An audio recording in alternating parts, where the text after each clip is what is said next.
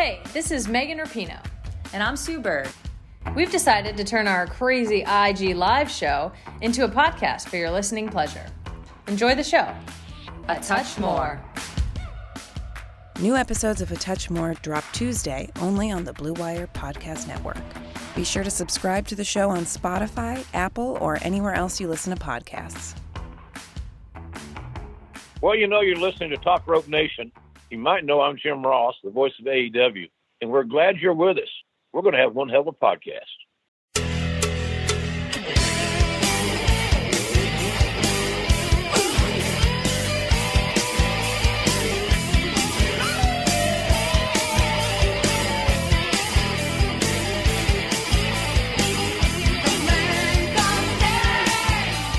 What's going on, guys? This is Top Rope Nation, episode 147. My name's Ryan Drosty of comicbook.com. I've got Kyle Ross and Justin Joint on the line. We're here this week, hopefully to bring a smile to your face in a pretty tough week, I think, with what's going on, not just in the United States, but all over the world. We'll talk more about that here in just a second. But first, let me throw it across town to Mr. Justin Joint. Justin, how is your week going? You know what? Considering the world is crumbling around us, I'm having a pretty good week over here. That's good. That was good to hear. The family's good. Everything's going well at home. Yeah, man. Kyle Ross, how's it going out in Ohio this week? Just trying to get through a show where hopefully Kevin Owens doesn't rip me on Twitter. Man, that's not the place you want to be. You know, this week we found out, well, some of these people we already knew, but we've really found out, you know, who the good people are in wrestling and who the bad people are in wrestling, haven't we, guys? Yeah. I mean, I'm pretty realistic. I sort of assume most of the people aren't good. You know, I sort of sold my morality down the goes in with bare minimum expectations. Yeah. I mean, look, I know I know what this industry is, you know. Let's not sugarcoat it. You know, I kind of you check your morality at the door a little bit when you decide to like this industry. Maybe you shouldn't, but a lot of people in it aren't, you know, role models. Yeah. Maybe people you should look up, not people you should look up to. But yeah, there were some beacons of light certainly on Twitter.com this week. At least some people you can say you're proud to be fans of. Absolutely. I think you see what some of these guys have said on there, and, you know, if you agree with them, it kind of justifies your fandom or your admiration for their work, and makes you feel good about supporting guys like, say, a Kevin Owens or a Sami Zayn, right? So that was good to see. Well, which did you prefer more, the takedown of TJP or well, it wasn't really a takedown of TJP. He just liked a bunch of anti-TJP tweets, and then he took down Jackson Riker. Which was better in your guys' mind? I think I enjoyed the TJP stuff from Kevin Owens because it was more stealth. You had to deep dive into his likes to see what was going on. Personally, I think it was a little bit more fun, but I think his takedown of Jackson was a little bit more on the nose. Was a little bit more cutthroat, maybe I should say. Mm-hmm.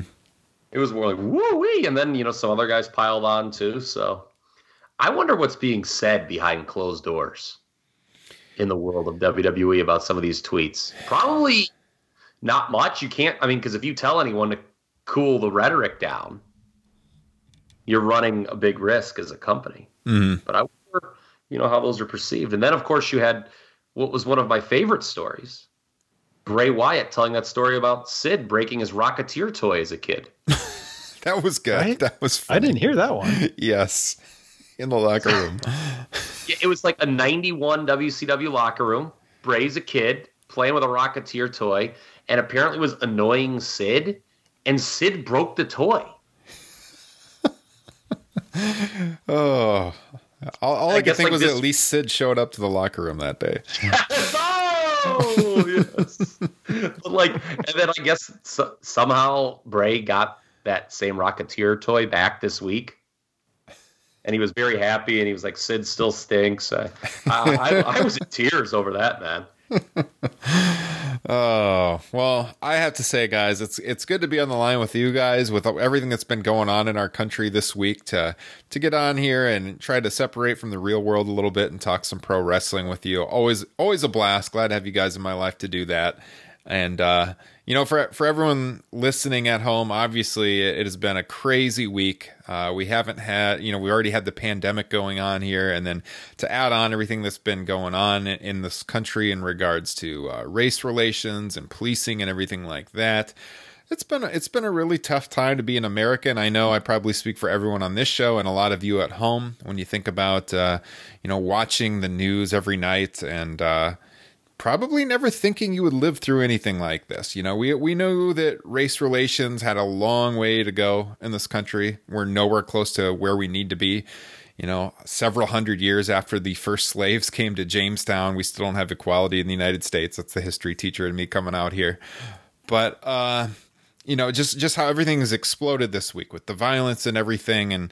And our company that we are affiliated with, Blue Wire, I was very pleased to see them come out with a statement on this, that they stood with the protesters and the Black Lives Matter movement and everything. And I put a statement out on our Twitter page also saying that. I'll just read it verbatim. I wrote, "We stand in solidarity with the Black community. Racism and oppression have no place in the United States. Each and every one of us need to continue to educate ourselves and work to make this country a better place where justice ultimately prevails." And, it's simple, but I think that says it all. When you look at a country like the United States that was founded on these principles of all men are created equal, those are in our founding documents, and it's certainly not the case, So I think we got a long way to go. All of us need to do whatever we can to help out in that regard, and we can all do better, and we can all learn more, and we can all do more to help out those around us that may not enjoy the same kinds of freedoms or the same kinds of judgments as we do. And so we just thought it was, because of what's going on, it was something that we should mention on the show. And just to say that, we stand for solidarity and justice, and I think everyone should. And we'll be following the news like all of you will. And certainly the pro wrestling industry is another area of the world that has a long way to go. We know that non-white people in the wrestling industry historically have not been treated as equals either. All you have to do is look at the championship lineage in some of the longtime professional wrestling companies. And so I guess that's about all I have to say about that. If any of you guys have anything to add at all, feel free. Yeah, I have something to add, Ryan. I was scanning my social media feeds all week long, as I'm sure both of you were. And something struck me a few days ago, and I'm certainly not going to mention any names. I mean, a lot of this was actually on Facebook, so it'd be people that I know that no one really cares about listening to the show. But if your initial outrage at everything that has transpired here over the last week or so is at the protests or, the quote unquote riots or the looting, I think you need to better educate yourself. I'm not here to condone looting, but at the same time, I understand anger. And if the initial outrage needed to be about what happened to George Floyd, obviously. I mean, if you were someone who only spoke up because your city happened to get some broken windows, I'm just going to say, I think you need to better educate yourself. Mm-hmm. Period, point blank. Yeah, well said. Anything to add, Justin? Well, I there's no way I can put it any better than you guys just did. So I'm going to lighten it up a little bit and just read one of my favorite tweet that I've seen from the past couple weeks. And that is, "Can't believe Corona blew a 28-3 lead to racism." I saw that too. Yeah. Kind of says it all right there. Yeah. Yeah. So as Kyle said, we're certainly not, trying to condone violence or anything like that or looting, but yeah, we understand anger. We know why there's anger. We think a lot of the anger itself is justified. And we know you guys don't necessarily tune into a wrestling podcast to hear commentary on, current events like this, but it's such a massive story and is really just impacting everyone's lives in some capacity. So we did think we did need to say something, and that's kind of where we stand. So if you're out there, you're being affected, we stand with you. We stand with you for justice. We stand with you in looking for leadership to help this country through the situation we are in right now, and hopefully we come out on the better end, however long that may take, and we have a better country for it. So with that said, let's transition into pro wrestling talk, guys. Let's lighten the mood a little bit. We're going to talk about something that debuted on the WWE Network just a couple of days ago, and this one kind of came out of nowhere. WWE, whenever they have these exclusive shows, they're usually promoting them for a couple weeks, and maybe I missed it. I didn't really hear about this until just a few days before it aired, and this was this lost tape on Sting, who's someone that we all grew up watching, and this was filmed in 1995, never saw the light of day. 25 years later, like out of nowhere, WWE breaks this out of their WCW vault, I guess, and they put it up on the network with very little hype. It's last minute hype, I guess. So I was surprised. I watched it this afternoon, and just kind of want to throw it around in general. What did you make of it? What did you think about it? Justin, we know that for the longtime listeners of Top Rope Nation, you were a big fan of WCW in the early 90s, which is when Sting was really taken over as the big star. When Flair went to the WWF, Sting was the torchbearer there in WCW. So what did you think of this? I know it was pretty short, 27 minutes or something like that, but what did you think? Yeah, it was very short, considering it being a WWE doc, and I think NXT TakeOver main events could probably learn something from that. You don't always have to go over 30 minutes, guys. My main takeaway is you do have to wonder if this is some outreach to Sting in real life, because I think this was lost because there really wasn't much to it. There was not a lot of substance to this. Frankly, my biggest takeaway from the entire thing was Macho Man. I thought that little interaction was by far the best, because that didn't feel like Randy Savage. That felt like Lanny Poffo. Yeah. That kind of was the big story. This is what we actually saw backstage was the interaction with Savage. We saw a few talking heads giving props to Sting, notably Brian Pillman, and Chuck Tasha. Yeah, and we saw how Sting put on his face paint, which I guess was kind of cool to see. But what was funny about that is him talking about how, I think I'm going to stick with these colors, which he doesn't. And then not only that, but I think like a month later, we start seeing his roots showing. He's starting to grow his natural hair color out. Yeah. Yep. Everything's changing. Mm-hmm. Kyle, what'd you make of it? Justin brought up a good point about why this showed up when it did. There have been the rumors about, Sting possibly entertaining offers from AEW. That seems to have cooled off over the last couple of weeks, but that was a big hot rumor before Double or Nothing. I had seen some people surmising that maybe it would have been wise for AEW to bring Sting in for the spot Mike Tyson got to present the TNT title. Now, we know that there was obviously bigger plans with Mike Tyson, so that wouldn't have made any sense in retrospect. But I can't help but agree kind of with Justin that this was sort of an olive branch by WWE to say, hey, Sting, we can do these things for you. That company can't, maybe. We can, highlight your career on our network. Not that AEW can't, remind people who Sting is, but I think why this showed up so randomly has a lot to do with Sting to AEW. Remember why Edge came back?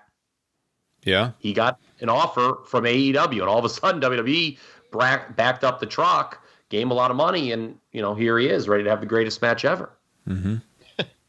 And as for the documentary itself, I don't think it's fair to compare this lost tape with some of these other long form features, like the Edge one, for instance, that we typically get on the WWE Network. This was really something suited for the old hidden gems category that's been discontinued, sadly. Yeah. Because there was really no story here. It was just like, this was filmed, it was never shown, and here it is. Yeah, it's not really a documentary. It's more like, here's a bunch of backstage footage we forgot we had kind of thing.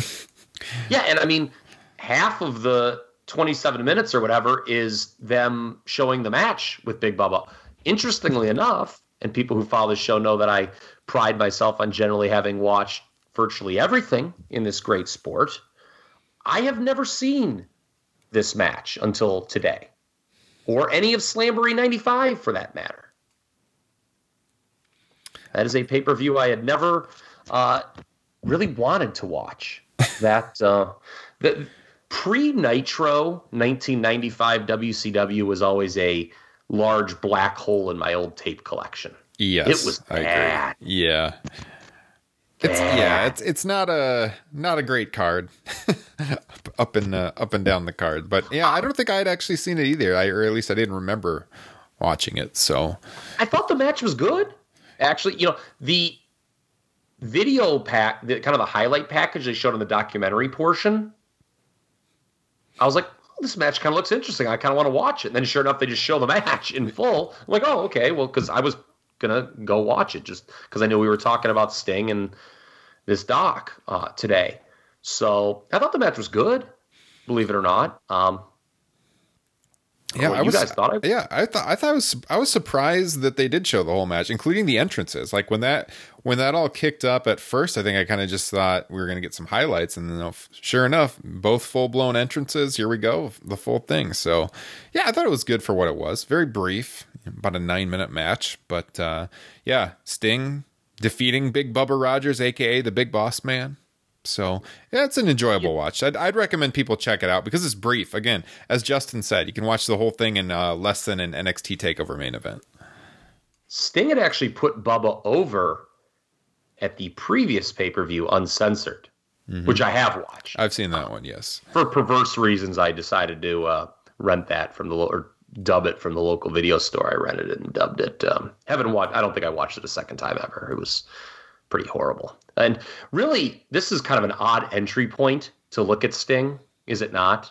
Kind of just going off what we were just saying, because critically speaking, WCW was not good during this time period. I don't know if either of you guys would like to disagree with that. And I don't think there's any disagreement that Sting was really being de-emphasized in 1995 in favor of Hogan and Savage. Yeah. Oh, yeah.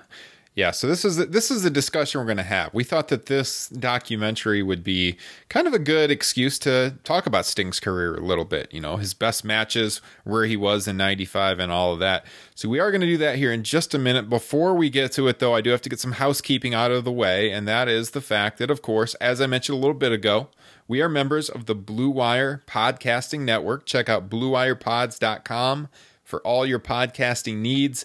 Sports, movies, entertainment, they have it all. Anything you're into, I am sure they have a podcast for you. So when you get done listening to Top Rope Nation, check out BlueWirePods.com or just search Blue Wire on your podcasting apps. There's other wrestling shows on the network as well, including our good friends over at the Two Jabronis with the Wrestling Podcast. Check them out.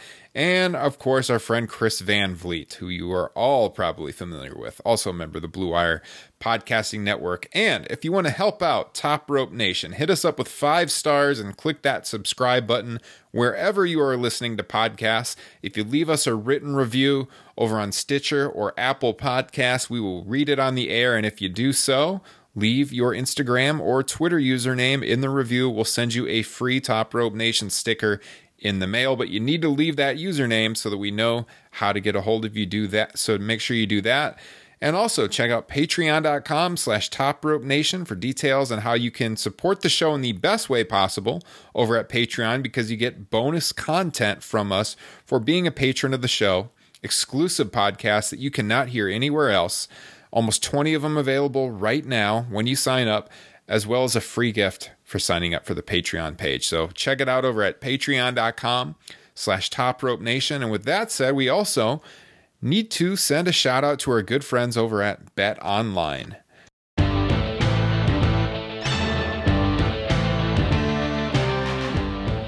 There is no shortage of action going on at our exclusive partner, BetOnline. NASCAR is back, and BetOnline has hundreds of other games, events, and sports to get in on. You can still bet on simulated NFL, NBA, and UFC events 24/7, or you can participate in a $10,000 Madden Bracket Challenge, a March Madness-style NFL simulation tournament that you can enter for free.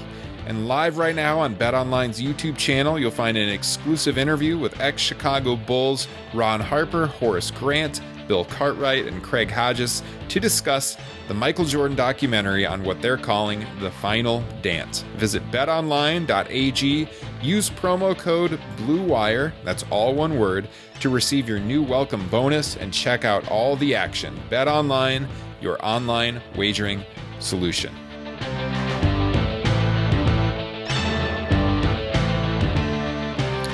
With that said, Kyle, go ahead and take us into this discussion on Sting. Okay. First off, would anyone disagree that 1995 WCW largely stinks and Sting was being de-emphasized? I think that's accurate. You'll find no disagreement from me. Okay. Justin? Yeah, no, absolutely. Okay, cool. All right.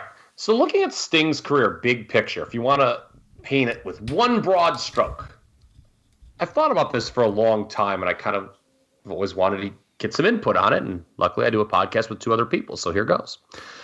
By any objective measure, Sting had a very successful professional wrestling career. I think most people who have been in the professional wrestling industry would love to have the career Sting had. Mm-hmm.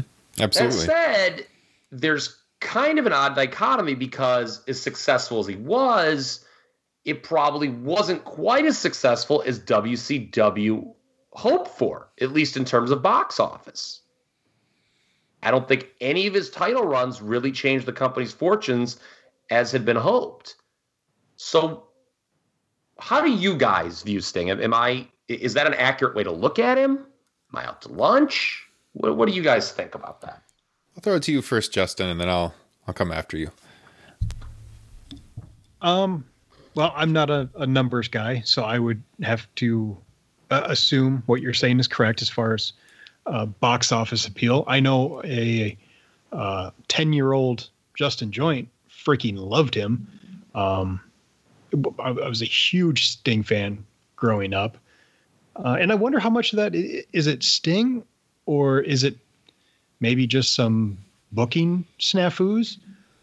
Or like you and Liam discussed on the Squared Circle Gazette radio, when he got injured, when he was supposed to win the title, was that at Wrestle War? Yeah, at Wrestle War, he was supposed to win it, and they had to delay it 5 months.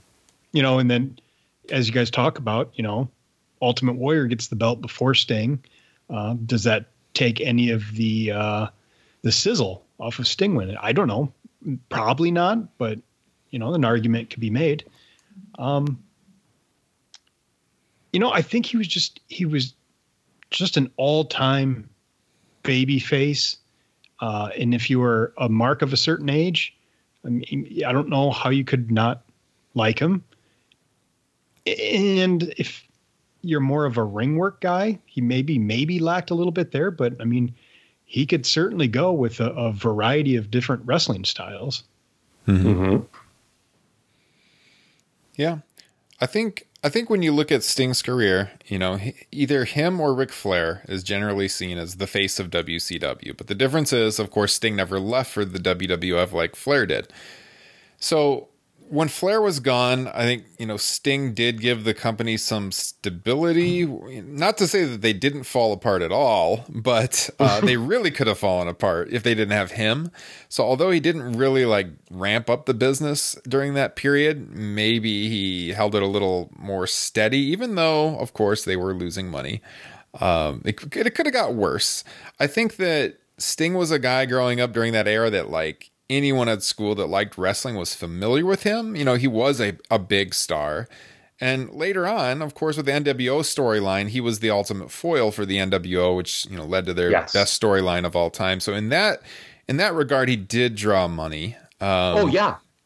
But during the early part of his career, 95 and earlier, what we're talking about with when this documentary was made, he wasn't really someone that moved the numbers in a big way. At the same time, I think WWF would have been overjoyed to have ever gotten him to sign during that period. But you are right, Kyle. It's an interesting dichotomy because he's not really a numbers guy. He's not a guy that moved the needle a ton, but he was a star. So it's hard to quantify exactly like what made him such a star because he was a star during a very down period. A more succinct way to put it, what I said earlier, would be he's a really big star, but you can argue he was expected to be bigger than he even was. And again, most wrestlers would trade their career for Sting's, but just getting to the title run situation that I touched on, it wasn't his fault. It usually wasn't, as a matter of fact. You look at the big title win in 1990 over Flair, which they had built to for 2 frickin' years. And WCW had been counting on to be this like transformative moment in the history of the promotion. Sting, the franchise, he's finally arrived. He's going to take us into the 90s. What happens 6 months later? He loses the title back to Ric Flair. Mm-hmm. And he was getting like in the reaction from that Meadowlands crowd was kind of 50-50. And again, it wasn't all his fault, that title run. The injury at the start of the year screwed everything up. They turned Luger babyface when he was supposed to be the heel foil for Sting's title run initially. The Black Scorpion obviously stunk. There just weren't a lot of heels for him to feud with because they were trying to de-emphasize Flair rather foolishly. Mm-hmm. And then you go back to the one time when he did equal big box office, Starrcade 97, the biggest number WCW ever did on pay-per-view. Who winds up as the champion 5 months later again? Hogan, the guy he beat. And, there's a lot. Now, he was completely sabotaged that night at Starrcade by Hogan in one of the most selfish and unprofessional acts in the history of this business. It is absolute bullshit what Hulk Hogan pulled at Starrcade 97. Let me state that on the record. It's hideous. And like that fact that Bischoff wants to retcon that he knew about it. Stop. If you knew about it and let that happen, you're actually a bigger jackass. Yeah. That he would allow the biggest match in company history to be sabotaged by some selfish ass because he didn't want to look good. And for those who don't know what I'm talking about, the should have been fast count by Nick Patrick that wasn't a fast count and made Sting and Bret Hart both look like idiots in that match. So that was not Sting's fault. That said, he didn't show a ton of fire in early 98. I don't know. I think he kind of left some of his in-ring fire up in the rafters. But still, You've been sitting on that joke all day. I know you have. Yeah. Give him credit. I mean, it's funny that we're going to talk about, who his most famous rival is here in a little bit. It's kind of funny, though. As much as we want to rip Hogan and bitch about him, and there's a lot to bitch about him, certainly, Hogan was the guy he drew the most money against. And you could say the same for Luger. I mean, those were supposed to be the guys who took the baton from Ric Flair and led WCW into the 90s. That never really worked out that way. But here it is, when they worked with Hogan, that was probably the best box office success of either guy's career. Certainly Sting's and probably Luger's as well. Yeah, right before. No argument there, that's for sure. So when you look at Sting's career, a couple questions I have for you guys, and this isn't on the agenda, but I just want to throw this out quick before we get to his best matches and his best rivalries. Which look do you prefer, Surfer Sting or Crow Sting? Either one of you. Oh, man. I mean, The Crow is one of my all-time guilty pleasure favorite movies, and I don't know if I've ever been more hyped for a character than when he first started showing up in the rafters. I mean, that was really exciting. Yes, I agree. But man, it's hard to go against Surfer Sting. I mean, that's what got me as a kid. That's what drew me in. All the colors and the different tights. I mean, it was just a kind of for me, it was the WCW version of Ultimate Warrior. Yeah. Kyle?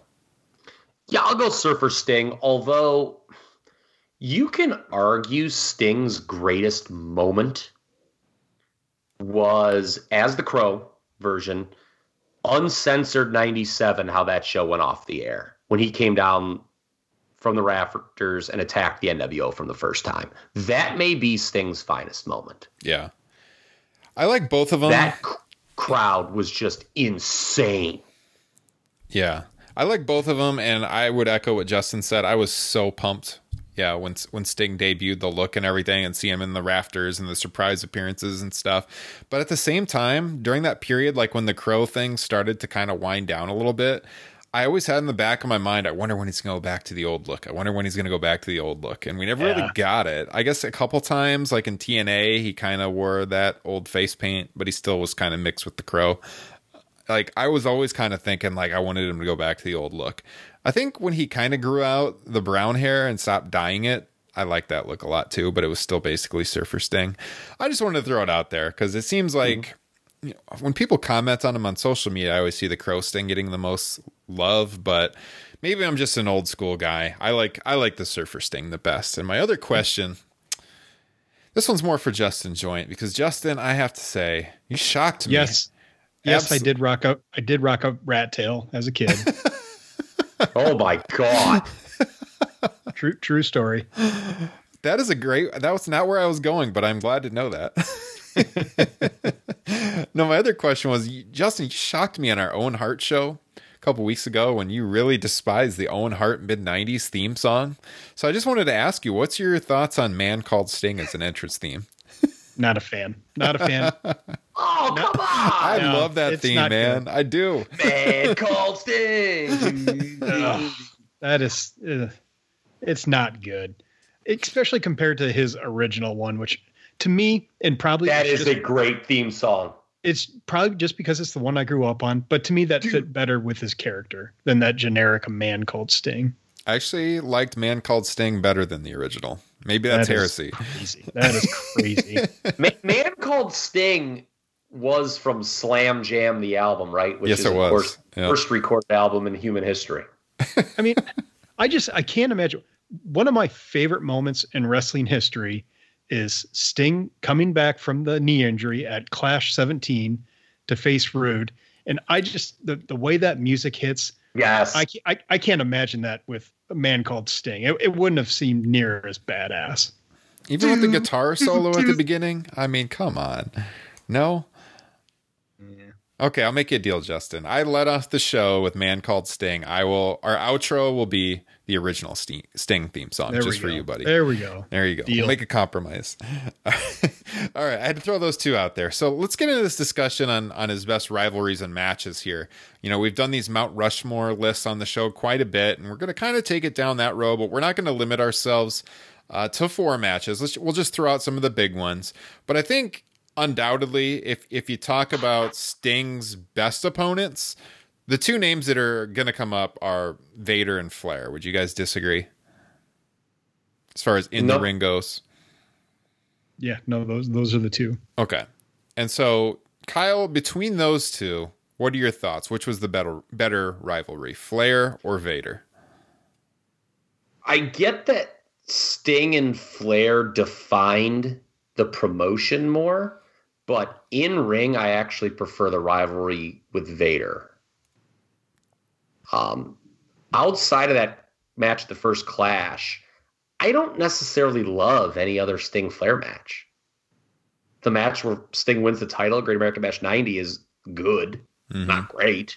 And I guess that's kind of how I view most Flair Sting matches, good, but not great. If you're looking for kind of a hidden gem among them, the match they have at the first World War III pay-per-view in 1995, November of 95, that one's a little more enjoyable than some others. But Vader, man, it's hard for me to pick a favorite because there's like 3 that are so neck and neck. And I would say I enjoy all 3 of them probably better than the first Clash match with Flair.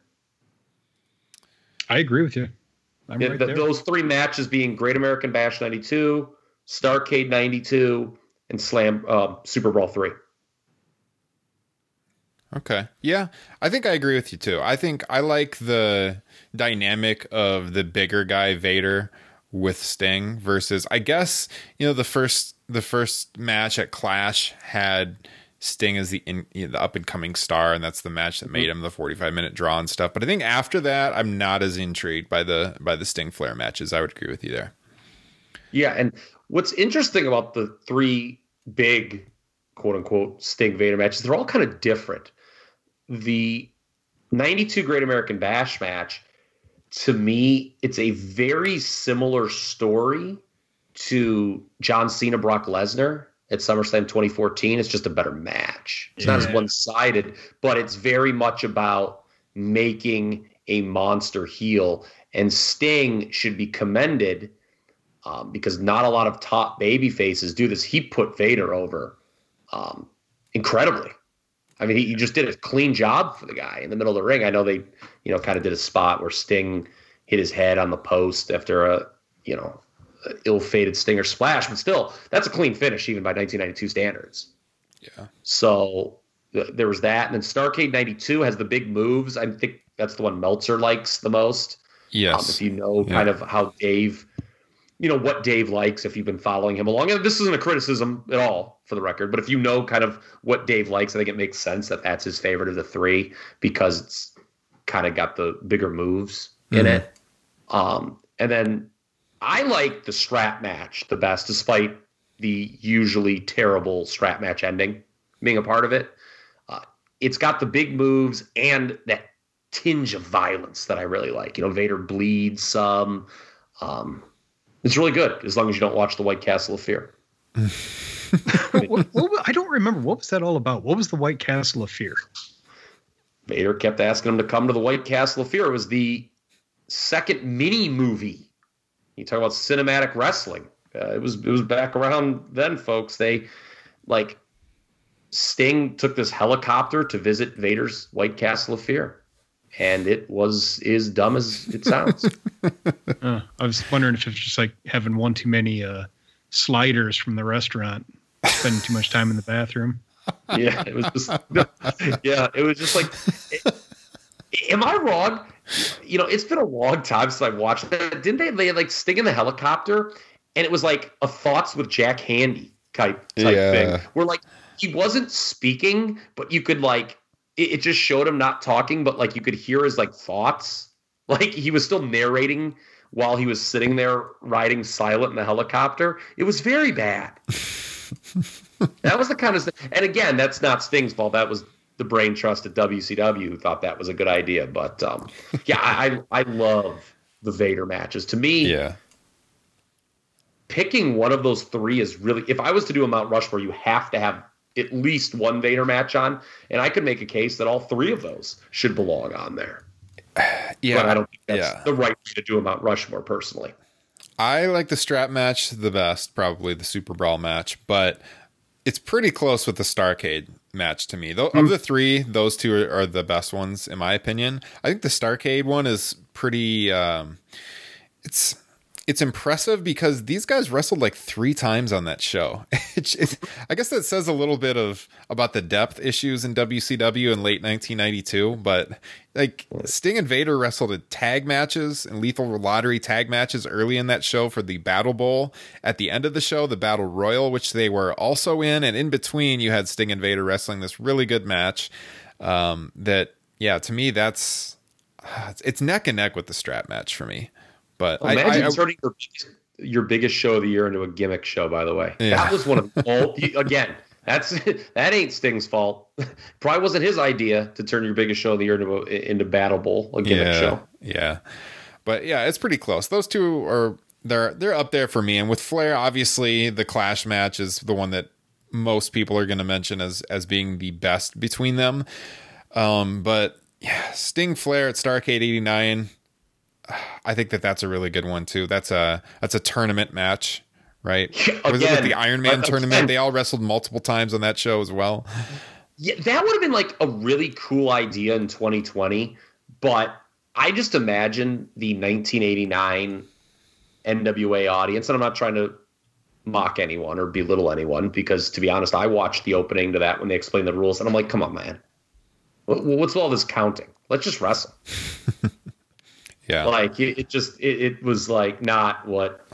How do you break down the scores here? Who's ahead? Like, it was kind of complex. And yet you could just tell it was like a failure because the announcers were like just over explaining everything, and it's like, man, this just isn't what your big show of the year should be. 20 points for a pinfall or submission, 15 points for a countout, 10 points for a DQ victory, 5 for a draw, 0 for a loss. That was the rules.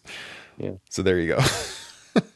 Sting ended up with 40 points with 2 pinfall victories and 1 loss. Yeah, it's a little complex for the show, but the match was really good. So I think for Sting Flair, it's those two. It's Clash and the first Clash and Starrcade 89. But, Sting and Flair were also involved in a very good tag team match together. Halloween Havoc 89. Sting and Flair against Terry Funk and Great Muta. Sting actually pretty damn good tag team wrestler. Yes.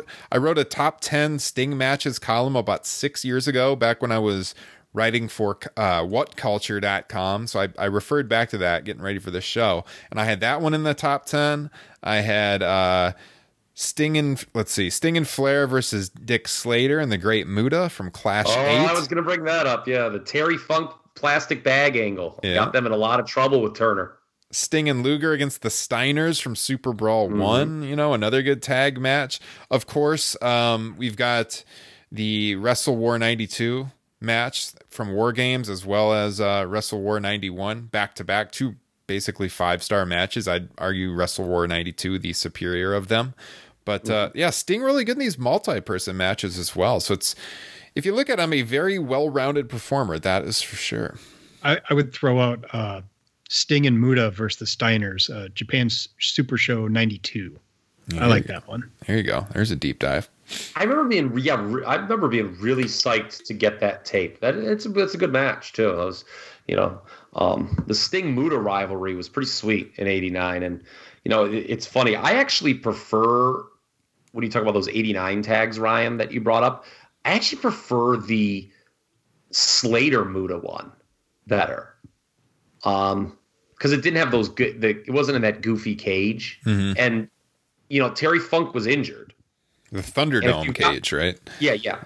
And if you've got to find a replacement for Terry Funk, is there a better guy to get than Dick Slater, who was basically like a poor man's Terry Funk? Like, I just like, it's funny watching that match, and it's just like Dick Slater trying to be Terry Funk the whole time. And it doesn't call, it's not bad at all. Again, that's not a criticism. I think he did, under the circumstances, a very good job. That's Clash 8 for those keeping score at home. You talk about Sting and multi-person matches. I think one of the very first deep dives I ever gave out on Top Rope Nation was a 6-man, early 1990, Sting teaming with Ric Flair and Arn Anderson against Muta, Buzz Sawyer, and the Dragon Master on the Power Hour.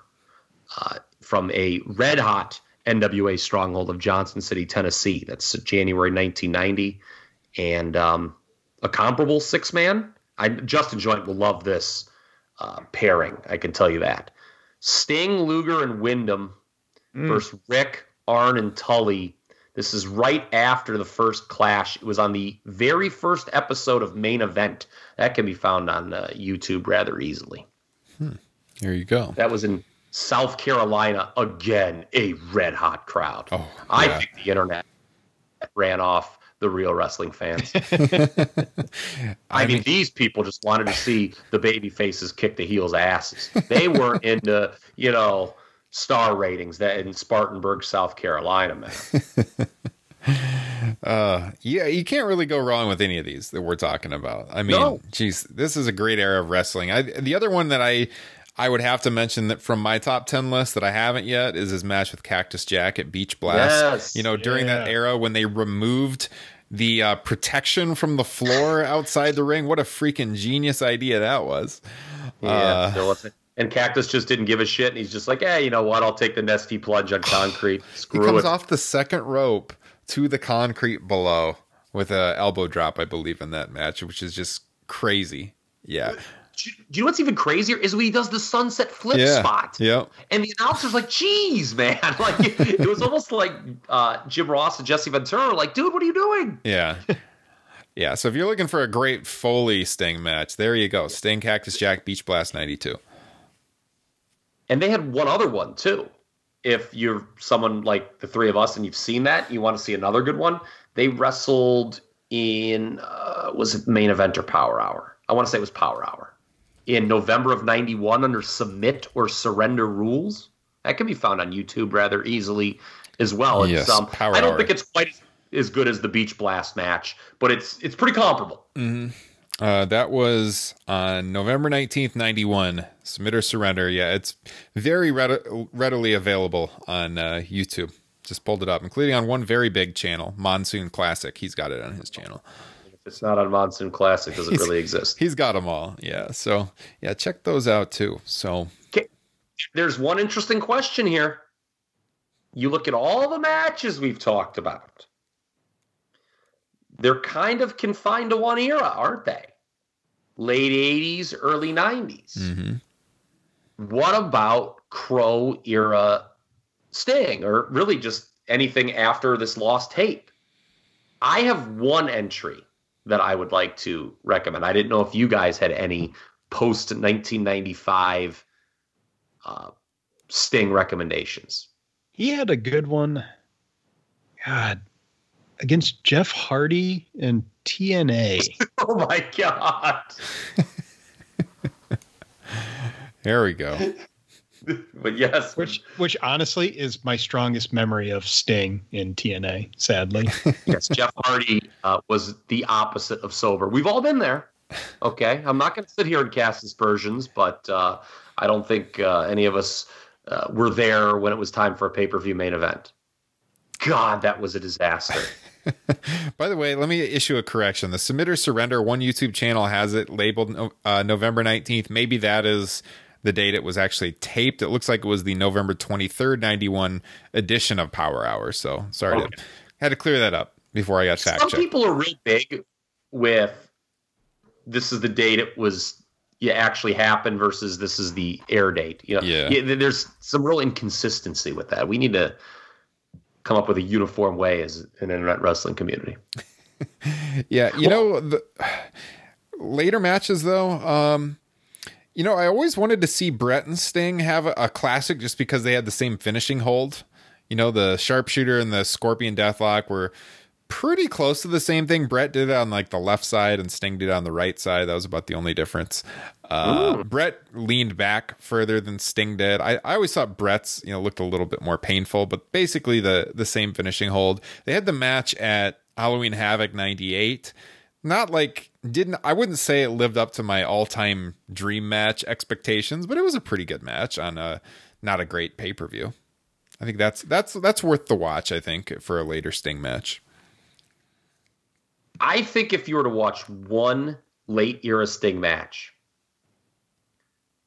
I had forgotten that this match even happened until recently. Someone brought it up, and I was like, oh my God, that was a great match. And I went back and watched it, and it was really good. I remember watching it live in my dorm room freshman year. My one roommate was like, who's not like a huge wrestling fan, was like losing his mind like at this.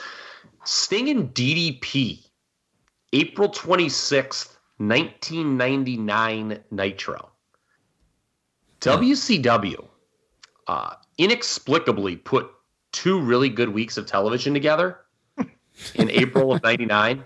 The Spring Stampede show is awesome from that year. I mean, it's funny, the creative is heinous as it was throughout 1998.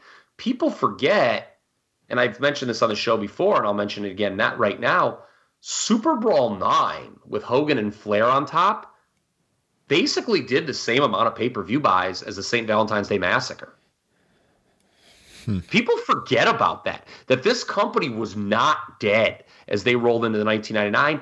And if you were to watch Spring Stampede 99 in a vacuum, you would absolutely be under the impression this was a very healthy company that, had 2 legs to stand on. It just shockingly fell apart in May. It was insane because you had Goldberg, you had Sting, and yet Kevin Nash makes himself the top babyface. Now Kevin has been a tremendous babyface to me with some of his recent comments on Twitter.com. Okay, I've enjoyed those. But I did not enjoy his 1999 babyface run as world champion. I thought it absolutely sucked ass, for lack of a better term. So, but if you watch this DDP Sting match, it's the kind of main event level match that we needed to get more of once Hogan wasn't always the champion. You know? The rep for WCW shows was like, well, the undercard kicked ass, and then you had the stars in the main event, but the matches kind of sucked. And then that's true. I'm not going to argue with that at all. It's a very accurate portrait of what WCW was in the Nitro era. But we didn't get matchups like Sting versus DDP enough. And April 26, 99, people should really check this match out. I think you could make an argument it's the best match in Nitro history. Wow. So it was a kind of a crazy. The whole TV show is actually worth watching. Like I said, it was a good episode of Nitro. It might have been the last great episode of Nitro, quite frankly. I'm real glad to hear that because I attended a Nitro about 1 month later and it was atrocious. So I missed a good Nitro. Seriously, if you watch these two episodes and then you're like, wait a minute, Kevin Nash, who was a participant in the Finger Poke of Doom, a co-conspirator, is now the babyface challenging DDP? Watch Spring Stampede when Nash puts Goldberg over, as he should have. And you're like, Nash is a babyface is challenging DDP? That's your main event? I'm telling you, May 1999, WCW just didn't fall off a cliff. They fell off the end of the earth. Yeah, that is for sure. And again, I know you guys are not keen on Goldberg, but Goldberg and Sting had a pretty fun Nitro match in September of 98, the same night that Ric Flair returned. Whatever, no, I can't remember the exact date now. But it had a bad finish with Hulk Hogan, of course, putting his ugly mug on the screen. Imagine that. But it was like, it made you think that, God, how did they not do a big Goldberg-Sting match? Was that match, was that goatee Wolfpack Sting? Because I don't acknowledge that Sting. I don't think he had his goatee, did he, in September 98? He may have. I'm not positive, though. I think so. Okay, yeah, I don't know. If you don't want to watch a match between two guys with goatees, then by all means, you can. It's like, again, it's the kind of main event WCW needed more of. Goldberg and Page. That's started as Goldberg's best match in Halloween Havoc. They had guys who were willing to do it as long as they weren't having the life sucked out of them by Hulk Hogan and Kevin Nash. And Sting was one of those guys who I'm sure who would have been a lot more motivated if he wasn't kind of just been like, well, go over there in the corner and yell Wolfpack's in the house. Now that was a hell of a theme song, though. I got to throw that out. Wolfpack NWO theme was pretty damn good. So speaking of falling off a cliff, Sting went to TNA for years, and it's unfortunate, I think, when you look at this now. We did eventually get him in the WWE, and he worked the Triple H match and the match with Rollins and all of that. But it was like so many years later, like 2014, 2015. He spent year after year after year in the mid-2000s in TNA, and it's too bad he did that. He had some pretty good matches during that period. Justin just mentioned one of them. He had a good match with Angle, I recall, in TNA.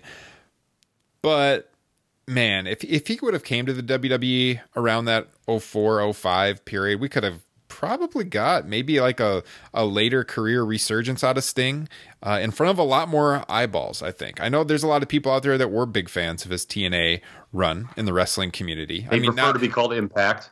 Yeah. Now Impact Wrestling. For the people that were watching, maybe I'm overstating it by saying a lot of people, but people within the wrestling community, people are very complimentary of what he did in TNA, but I look at that as a lot of wasted years personally, because I would have liked to have seen him work on a bigger stage to kind of wind down his career. What are your guys' thoughts on that and him going to TNA? Totally agree. it's not so much that, the smaller audience with the TNA. It's kind of all the dream matches that were left on the table that he could have had with guys that, well, maybe not in their prime, or at least not in, the twilight. We could have gotten the Undertaker match, the Shawn Michaels, they did Angle in TNA, but, it would have been nice to see on a bigger stage. And you can go on and on with all the matches that we never really got to see with Sting. Mm-hmm. Yeah. Kyle, big fan of the TNA run. They wanted him, WWE. They tried, but Sting correctly figured they weren't going to use him well. And he declined every time. I think the story was the very first time they wanted him was to work Angle at WrestleMania 18. Yeah. And he had just watched how the Invasion angle was botched, and he's like, nah, I'm cool. And I think Rock wanted to work with him, too. Mm-hmm. And he didn't want to come in. He just didn't want to come in and be, just another WCW guy who was, referred to as, big fish in a small pond. And, of course, he does show up, and that's kind of what they did with him anyway in 2015. Yeah. Where inexplicably that Triple H Sting storyline, I know a lot of people really enjoyed that match in the moment, but man, you look back at it, like the storytelling there kind of went off the rails. Like it was like Sting showing up to stop the injustice of the Authority at Survivor Series, right? Now that was a pretty cool moment. That was I remember, was great. Like I was really into that. Yeah, that was great, and yet Dolph Ziggler got like his biggest win ever. But by the time WrestleMania rolled around, what was it? It was another metaphor for the frickin' Monday Night Wars. Yep. Where, hey, this is the final match between WWF and WCW all these years later. And it's like, ugh. Yeah. We're still going through that. Yeah. Yeah, I think hopefully had he have come over, we would have had him for several years, and maybe they would have got that out of their system, and we could have got some of those dream matches. We'll never know. But as you pointed out, Kyle, it was up to him. It wasn't like WWE didn't want him. They tried to get him numerous times. They tried to get him numerous times throughout his career, and he turned him down every time. He was that big holdout, even well after WCW went out of business, where he was like the one guy that wouldn't come over until he finally did, years and years later. So, and he was, like you said at the very top, the only guy who never left. Yeah, some guys, you mentioned Flair. I mean, Luger did his time. Came back, same with Sid. And then there were obviously a lot of guys like Hogan and Savage, obviously huge WWF names that came over to WCW. Sting was the one constant of the Turner era, never left. Always was the hallmark. Yeah. So if there's anyone out there that has claim to the face of WCW, it's definitely Sting. So hopefully this episode has given you guys a reason to use that network subscription if you have one, or maybe if you have the new free WWE Network tier they announced this week, you can go back and watch some of those. But we got some current wrestling on the horizon this weekend. NXT TakeOver in your house. If you guys didn't hear our last episode, we did a deep dive on the Monday show of the best in your house matches of all time. A really fun show with Zach Haydorn of PW Torch. Highly recommend checking it out in the archives if you haven't, to get you ready for NXT bringing back the in your house pay-per-view theme this weekend. We'll be reviewing NXT TakeOver. From what we're seeing from the listeners, you guys like these pay-per-view style review shows. Our AEW Double or Nothing show is one of our most downloaded shows of the last couple of months. So we will definitely be back to review NXT TakeOver in your house and give you guys our thoughts on that. So with that said, I think that wraps up Top Rope Nation episode 147. Anything you guys want to throw out to the listeners before we take it home? I just have one thing really quick. 26 years ago today, Misawa Kawada. If you haven't watched it, there you go. Do it right now. There you go. Highly recommend it. That's a great call. Good callback. Good this day in history. I like it. All right, guys. So like I said at the top of the show, again, review, subscribe, leave us a rating. we'd appreciate it. And of course, if you really want to help us out, recommend the show to one of your wrestling friends out there. Get them to tune in, give the show a try. We'd greatly appreciate the word of mouth spreading the news about Top Rope Nation. So with that said, I am Ryan Drosty here for Kyle Ross and Justin Joint. And for Justin, we're taking it out with the original Sting WCW theme song. Catch you guys next time. Do, do, do.